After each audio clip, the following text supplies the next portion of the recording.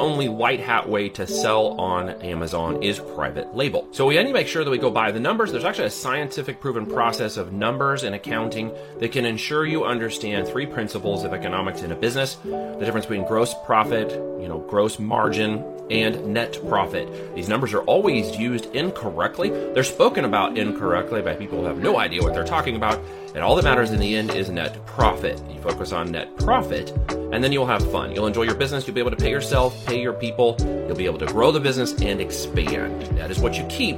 Okay, gross is what is accountable to all the operational costs of the business, and then you get to keep what's left over. If gross is taking up too much in your business, you're not profitable, you can't grow, you'll get started and realize, I can't pay myself enough money to keep this thing going, and then you become a slave to the machine. Shortcast Club.